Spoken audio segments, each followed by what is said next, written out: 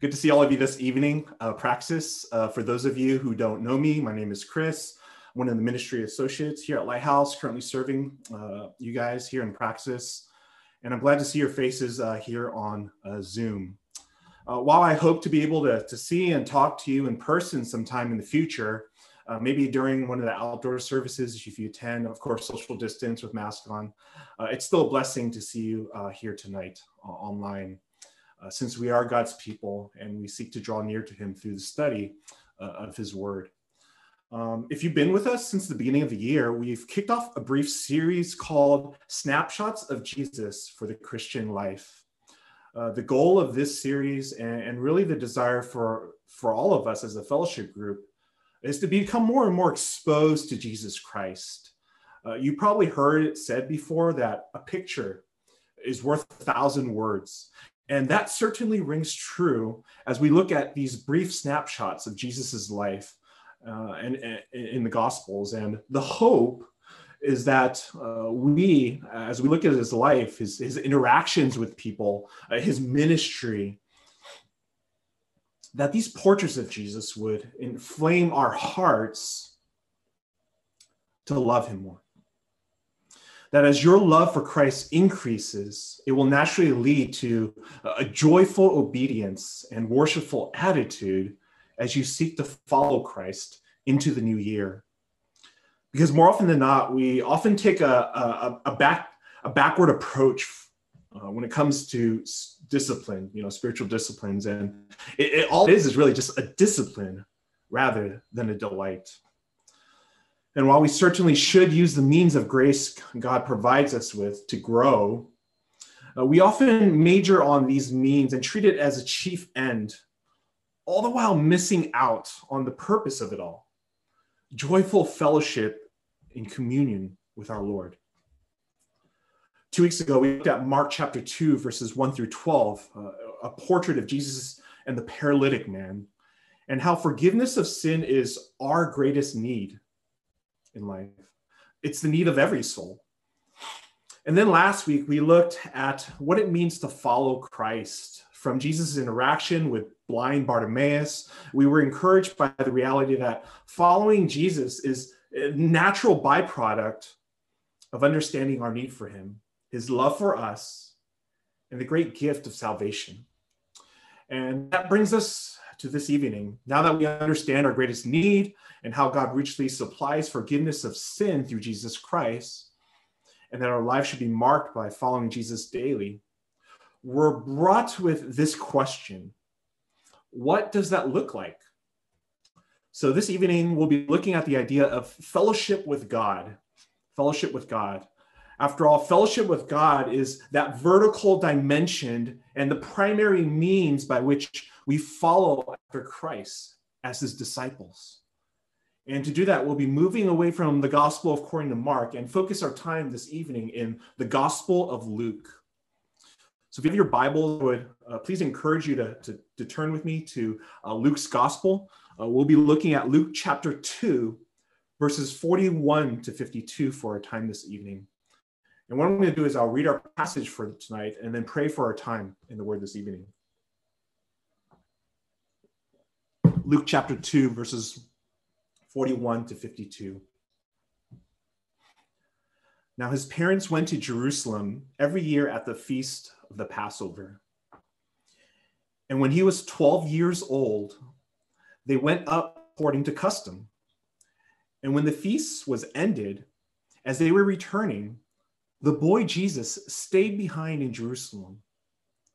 His parents did not know it, but supposing him to be in the group, they went a day's journey. But then they began to search for him among their relatives and acquaintances. And when they did not find him, they returned to Jerusalem, searching for him.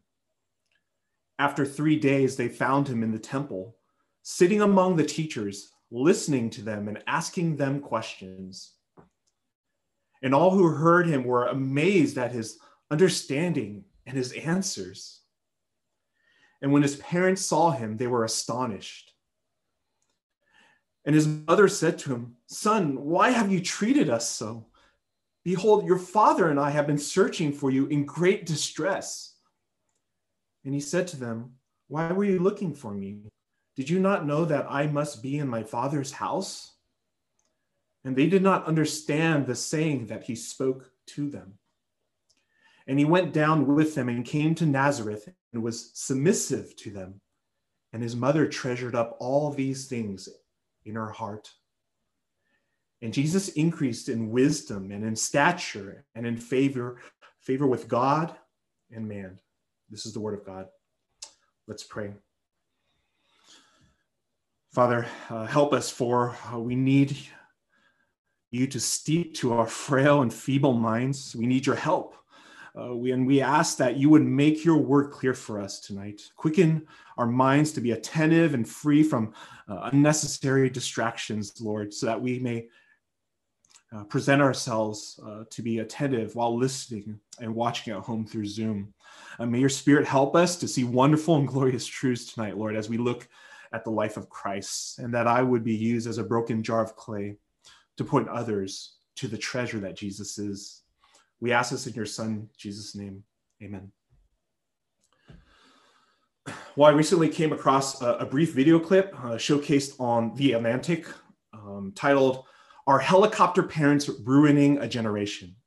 I had no idea what the term was or where it came from, but having researched this cultural term that has been picked up in social development circles, it's a style of parenting characterized by an obsessive focus on their children's lives, a sort of like a police helicopter hovering with a spotlight on a potential suspect who's a danger to himself or to others. And it's this mindset that an overly protective parent has that can get in the way of your kids' lives and their ability to take responsibility for things themselves, as well as be accountable for their own outcomes. And while we shouldn't get our paradigm for parenting from random news articles that we find online, there are instances where Christian parents can be helicopter parents. Ephesians 6:4 doesn't say helicopter parents, but it says, "Father, do not exasperate your children, but bring them up in the discipline and the instruction of the Lord."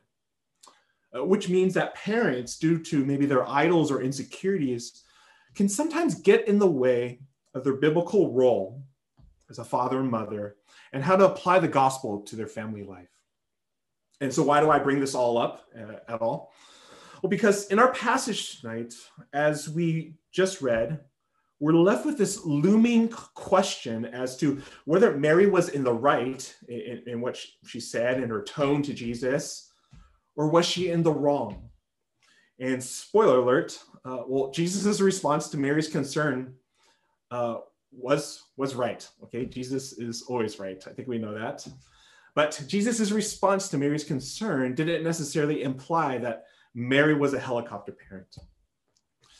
But there still is a lesson to be found in this unique interaction between Jesus' earthly parents and his heavenly Father. And I want to propose that this interaction is really about having a proper view of Jesus' relationship with God the Father, a relationship that Mary didn't fully grasp, she didn't fully understand or comprehend. There are certain values, there are certain priorities that Jesus understood about his relationship with God. Jesus understood this relationship to be foundational for everything else in life, including the dynamics of earthly families and our interactions with them, just as he demonstrated. And to that end, we'll explore this key idea from our passage this evening. And the key idea for us this evening is this, that our fellowship with God deepens as we find greater joy in drawing near to him. Just for a little context, the gospel according to Luke stands out among all the other gospel accounts that we have in the Bible. In fact, Luke is actually the only gospel that talks about Jesus as a kid. With all the other gospels, we get some kind of information about his birth, but then there's just this large time skip, for those of you who like read manga, read anime, or just any story, to when he begins his ministry as a 30-year adult, So we have this gap. So in the beginning of chapter 2, Luke records the birth of Jesus. After that, shepherds get word from an angel Angel Gabriel about the birth and decide to pay baby Jesus a visit. What follows is Joseph and Mary dedicating Jesus as a baby and in accordance to the purification laws of that time. This dedication of Jesus and purification practice for Mary takes place when Jesus is almost about 2 months old.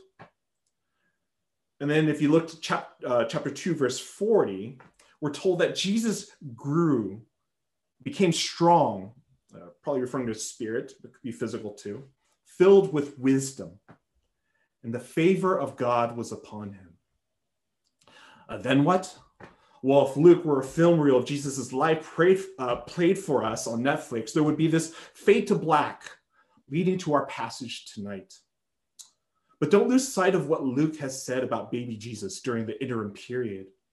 Jesus grew. Jesus became filled with wisdom.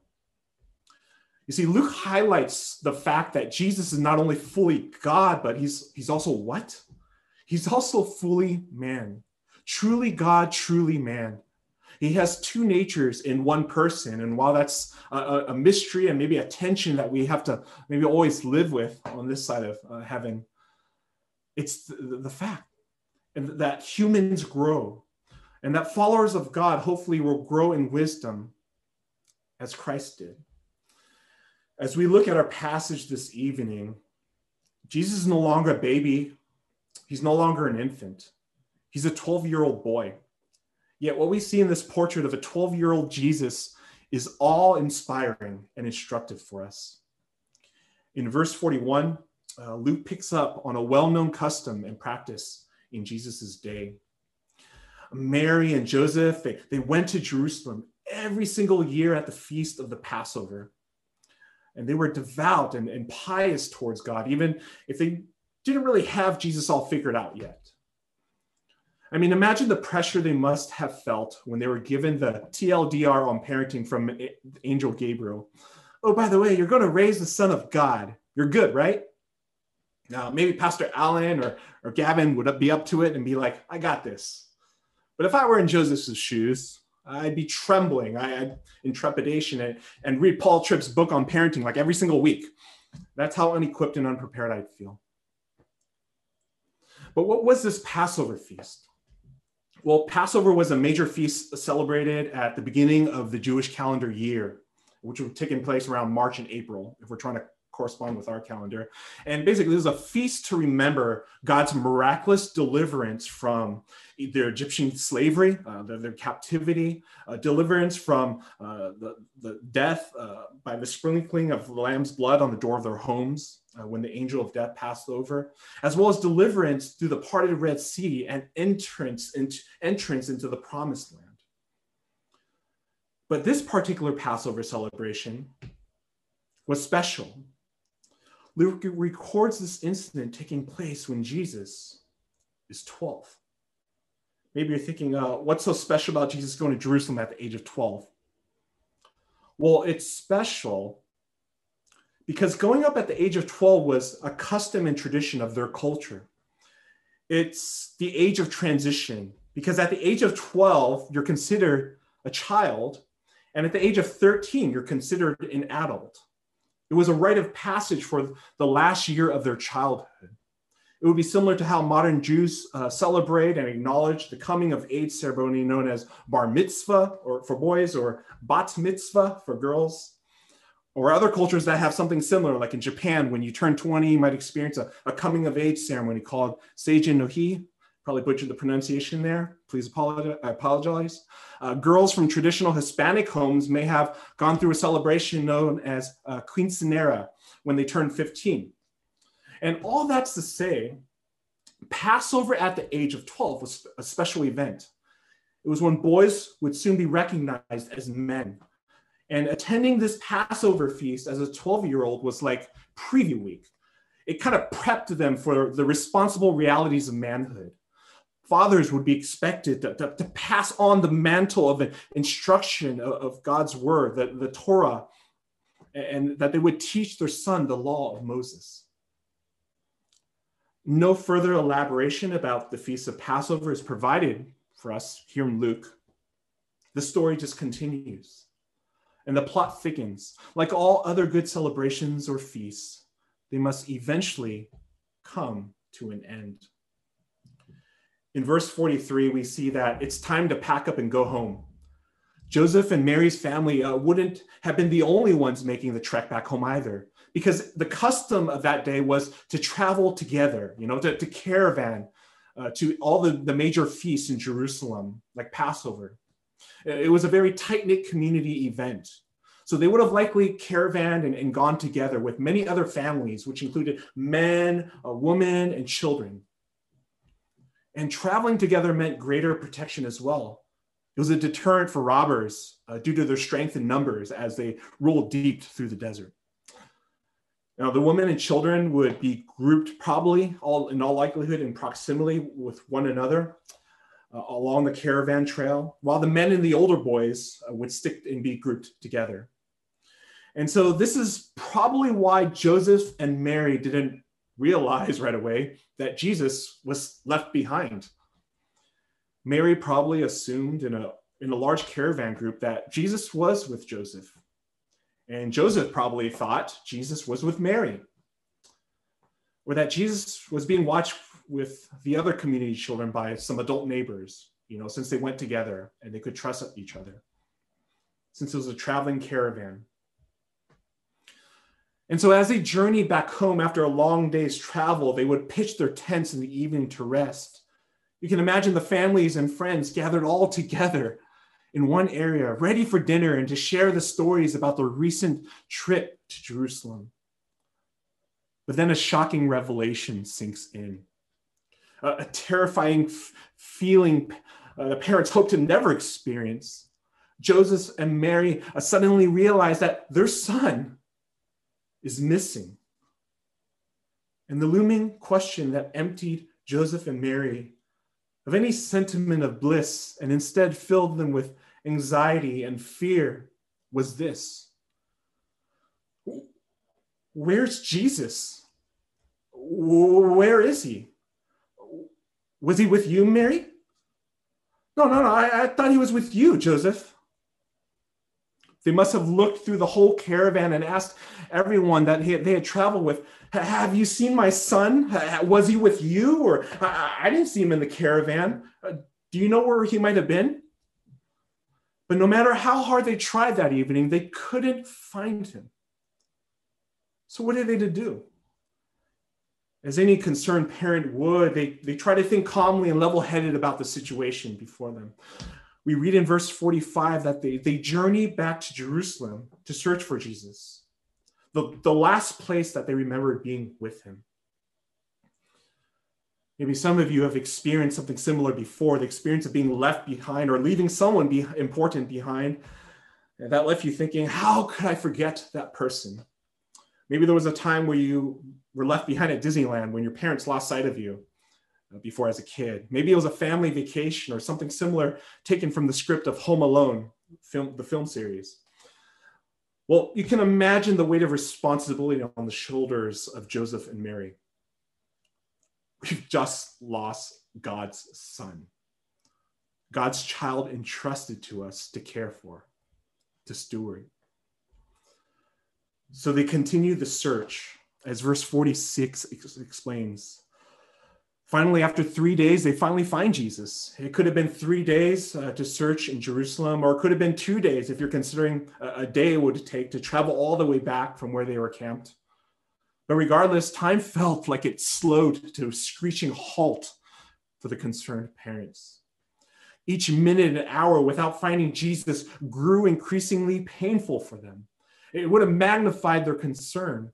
And after a drawn out and exhausting search for their son, they feared that they had lost. Where did they end up finding him? The temple. Jesus was in the temple court area where all the religious teachers and scholars of the law would gather. The doctors, the PhDs of rabbinical studies would gather here. Why? Because the temple represented a center of religious learning. If you wanted to study and dialogue with the most knowledgeable, well, you had to go to the cities. You had to flock toward the Ivy Leagues of religion that day. Not in a small town called Nazareth, right? Which later, one of his disciples would say, what good can come from Nazareth? They had to flock to the city, not in the countryside or rural areas. You see, Jerusalem for Jewish religious life was the place to be. So as Joseph and Mary search and peruse these various areas of the temple in Jerusalem, their eyes finally stumble and fall upon Jesus. They find the boy among all these advanced Jewish scholars and bastions of towering intellect in the area of their expertise.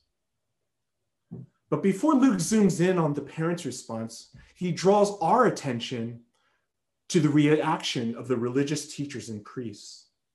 They were nothing short of being spellbound by their interactions with them. Not only did Jesus keep up with these scholars and religious teachers, he's able to ask them insightful questions and provoke their own understanding.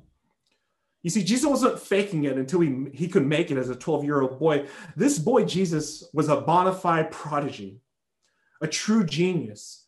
And Luke records in verse 47 that all who heard him were amazed at his understanding and at his answers.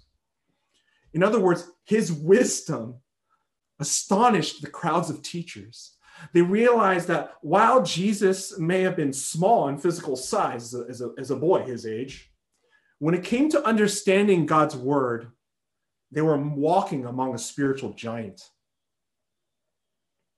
He had a mastery of scripture.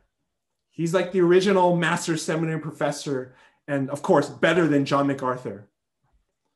Now, despite whatever credentials or renown these well-known scholars and teachers might have had in the Jerusalem temple, Jesus could run circles around them.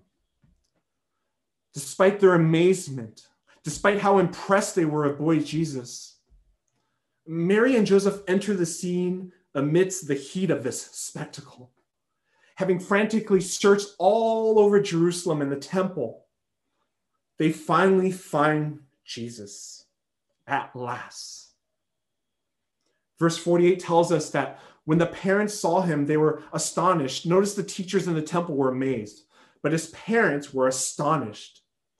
You see, they were surprised and amazed to see Jesus talking with the teachers in the temple, but they had other emotions as concerned parents would up until this point that they found him.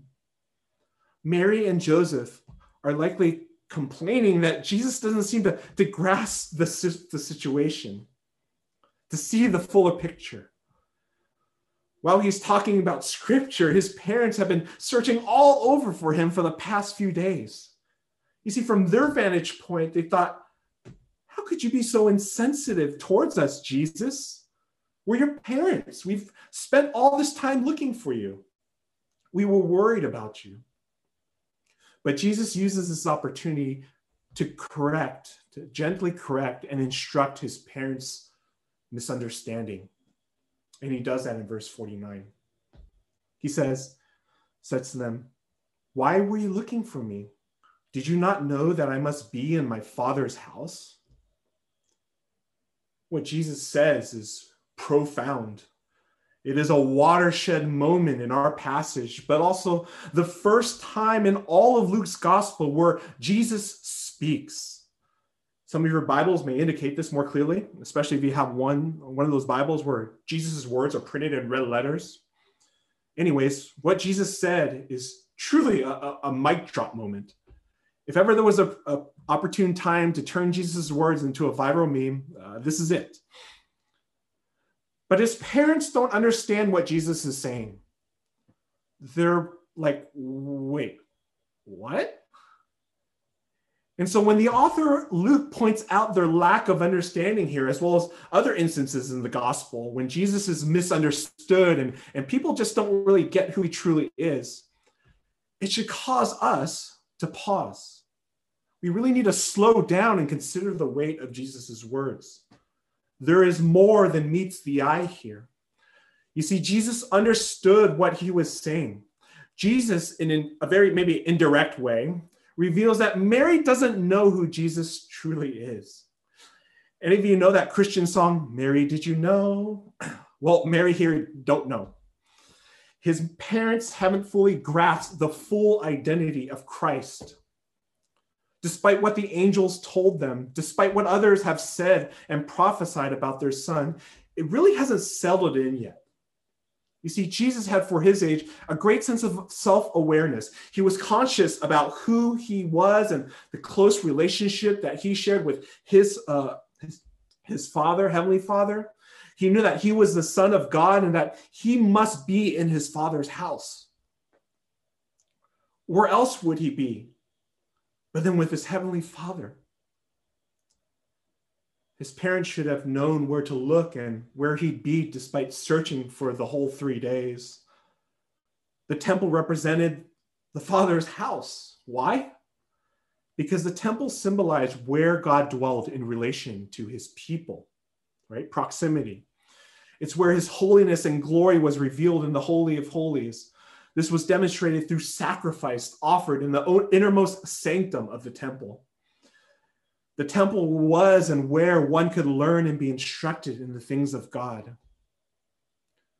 And so Jesus identifies with the temple because he understands the priority his relationship with the Father meant that it deserved the utmost attention. His Father deserved and wants to be with him. And so as the Son of God, he sought to always obey the perfect will of the Father. Already as a boy who's only 12, he demonstrates a strong longing to fellowship with his Father and to know him more. And all that goes to show that Jesus knew the special and privileged position he has as the Son of God. But Jesus' earthly parents didn't get it. 12 years ago, before the incarnation, the angel Gabriel told Mary that she would give birth to the Son of God. So they should have known Jesus' identity and that God the Father would eventually play a big part in baby Jesus' life. But maybe they forgot. Maybe they thought that they would have Jesus for many years to come. That as a baby, as Jesus grew older as a child, and as life gets more and more convenient and comfortable, they forgot that. Perhaps Jesus' parents didn't want any big changes in Jesus' life that would throw off any plans that they had for him. And perhaps they forgot the painful prophecy that Simeon had for Mary. In order for the salvation of many, what will happen to Mary would be like a sword piercing through her own soul. Luke 2, verse 35. Maybe the truth of what was in store for Jesus was too hard for her to bear. Maybe she wouldn't truly understand until she experiences that sword pierce her own soul as she watched her son struggle to breathe his last while being crucified. Yet when we look to the true Jesus of the Bible, of which we now have more information than Mary ever had in her day, we see that Jesus ultimately would grow and did grow as a boy. He would mature as the Son of God so he could die on the cross as a substitute for our sin and rise 3 days later so that we too may have eternal life if we believe in him. But Jesus was looking to the Father. He was looking to be in his Father's house. You see, he understood this key truth, that you become what you behold. You become what you behold. The heart of someone who desires fellowship with God and understands the joy it is to fellowship with him reaches out and declares like the psalmist, "Incline my heart to your testimonies and not to selfish gain. Turn my eyes from looking at worthless things and give me life in your ways." Psalm 119, verse 36 to 37. You see, if the practical implication and application for us that if we're not beholding the glory of the Lord so that we may be transformed into the same image from one degree of glory to another, what then are we beholding besides Jesus? We follow the same blueprint as Jesus if we want to grow deep in deeper fellowship with God. Jesus' Father is also our Father as well, since he has adopted us as his children through Jesus Christ's sacrifice, right? We've been adopted into his family. So praxis, when you think about fellowship with God and you think about drawing near to God through spiritual disciplines, like maybe time in the word or prayer or fellowship with one another in the church. How do you view that? Do you see that as a means to behold God? Do you see it as a habit of grace when you draw near to him in fellowship through these means? And I just want to really talk briefly about that. Beholding God through his word and prayer. You see, God's word shapes us to be more like Jesus Christ. If we want to become more like Christ, we have to behold him more. And that doesn't mean like some kind of mystical meditation, like alms or singing Kumbaya with your eyes closed and saying, Jesus, come over and over like 100 times. You see, beholding God comes from beholding his word. Transformation comes by the renewing of your mind with God's truth, Romans 12:2. And renewing your mind through God's word is also how you will grow in wisdom and discern God's will for your life. The better you know God through his word, the better you can enjoy your relationship with him. It is beholding God through his word that provides the means by which we grow and we imitate Christ, right? Just like a child who spends a lot of time with his father will eventually grow to adopt similar or the same mannerisms, the same quirks, right? Beholding God through his word helps us to grow to be like Christ, which ultimately glorifies and exalts our God. But even more than that, it's how God wants to communicate his heart for you. And that's why Jesus went and spent time in the temple, his father's house. Even after a week in Jerusalem for Passover, he wanted to be in his father's presence. You see, when you're enjoying time with someone, you kind of lose track of time. You're not like, oh, well, check the box here, 30 minutes, oh, time to go. Because you're cherishing the precious moments with someone you care about. That as time goes by, that time really does go by when you're having fun. And here's a more sanctified version. Time goes by when you're having fun getting to know Jesus. You see, beholding God through his word and prayer increases the quality of our fellowship with him as well. It grows our relationship with him. You see, if Jesus didn't spend time with his Father, what would that say about the quality of his relationship with him? Therefore, how much more than for us who are not Jesus, we don't have that divine nature, need to study and meditate on God's word, knowing it's the means by which we can grow the quality of our relationship with him. You don't need to take an interpersonal communications class to teach you the importance of listening and speaking and how that can impact your relationships. Fortunately, I had to take one for my business degree, but it's all good. We experience that in the various relationships we have with family, friends, coworkers, significant others. And the same applies with your relationship with God. That being in God's word helps you to listen to him, because by doing so, you hear his voice. And also, when it comes to prayer, prayer helps us to speak to God's ear. Prayer lends to us God's ear so that he can hear our concerns, our troubles. And this is how we grow in relationship, right? When God hears us, right? And he answers our prayers, and he cares and provides and demonstrates that through answered prayers. Well, look with me now at verse 51 and 52 as we continue.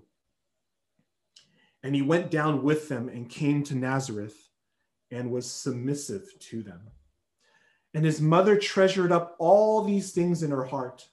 And Jesus increased in wisdom and in stature and in favor with God and man. As we look to the end of this story, we see that Jesus wasn't trying to be disrespectful to his parents. He simply displayed a profound understanding of where his priorities lie and what God desired for him at that time. Jesus was still submissive to his earthly parents, in keeping with the law to honor and obey his parents. We're told Mary treasured up all that Jesus said and did. And what that means is that she pondered Jesus's words, that ponder, really reflected on that, right? Meditate on that, about Jesus' words and about Jesus being in the Father's house.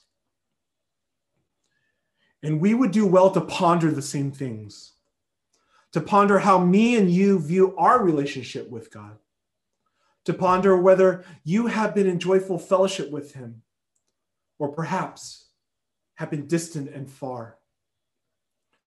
Luke ends this portrait of Jesus only to show us that Jesus continued to grow and find favor with God and others. As Jesus sought to delight in his Father's house and grow in knowing him, everything else fell into place for his life. He would gladly continue to submit to his parents even when he went home, which I'm sure pleased his Heavenly Father as well. It wasn't just a box to check off. There wasn't any sign that Jesus treated his relationship with the Father or his earthly parents like a mere duty. This was the Son of God who loved the Father and loved his mother. And that speaks to another aspect I want us to see, which is the joy of fellowship with God. Even if his first coming to earth would ultimately lead to betrayal, to scorn, abandonment of friends, he joyously sought the Father's will. Even when, with the painful prospect of suffering the full brunt of God's wrath for sinners, Jesus draws near to the Father in Gethsemane and prays, even while his disciples, fall asleep. And he prays, "My Father, if it be possible, let this cup pass from me. Nevertheless, not as I will, but as you will." Even when Jesus was gasping for breath as he suffered the cup of God's wrath, the biggest concern on his heart in that moment was the intimate fellowship with his Father that was temporarily severed and seized when he uttered, "Eloi, Eloi, lama sabachthani," which translates to, my God, why have you forsaken me?" And even as Jesus breathed his last, he joyously shouted from his lips, "Father, into your hands I commit my spirit." This is our Lord Jesus Christ. So Praxis, look to Christ's example. And can I encourage you to see that your joy in drawing near to God will increase when you begin to see God's word and prayer as a gift of grace, as Jesus did. That these are two pathways of grace that God has given us to relate to him. And these are the pathways to deeper fellowship with our God. He has given us his spirit of promise to grow and transform us. And he has promised in his word that he will grow and transform us through his word. How do I know? Well, read Psalm 1 and Psalm 119. Read all the Psalms. They're written by those who have experienced this deep and intimate relationship with God. And it shows. Perhaps many of you here have placed your faith in Jesus Christ. You believe in him. You consider yourself a Christian. You've been baptized. You attend in person or online church service regularly. Most of you are probably even church members or looking to become one soon. You're coming out to Praxis just like tonight. You're serving. And you know what? These are all great things, good things, right? And you know what? I'm not questioning whether you're saved or not. That's not the issue for most of you. But I would reckon that some of you might be living life kind of like on kind of cruise control, right? Autopilot. Kind of continue to just do what you've been doing without considering the direction or the bent of your heart. You're not considering your habits can ultimately impact your spiritual health. You're not considering the rhythms of your life, which has the capacity to change the tune of your life. Perhaps you do spiritual disciplines, but there's no passion in it. Days and weeks seem to be more characterized by duty, but very little delight. In Praxis, can I dare say that what is most needed is a fundamental shift in how you think about fellowship and communion with God. It's not, I have to read my Bible and pray, but it's, I get to read my Bible and pray. I'm afforded the privilege to commune with the living God.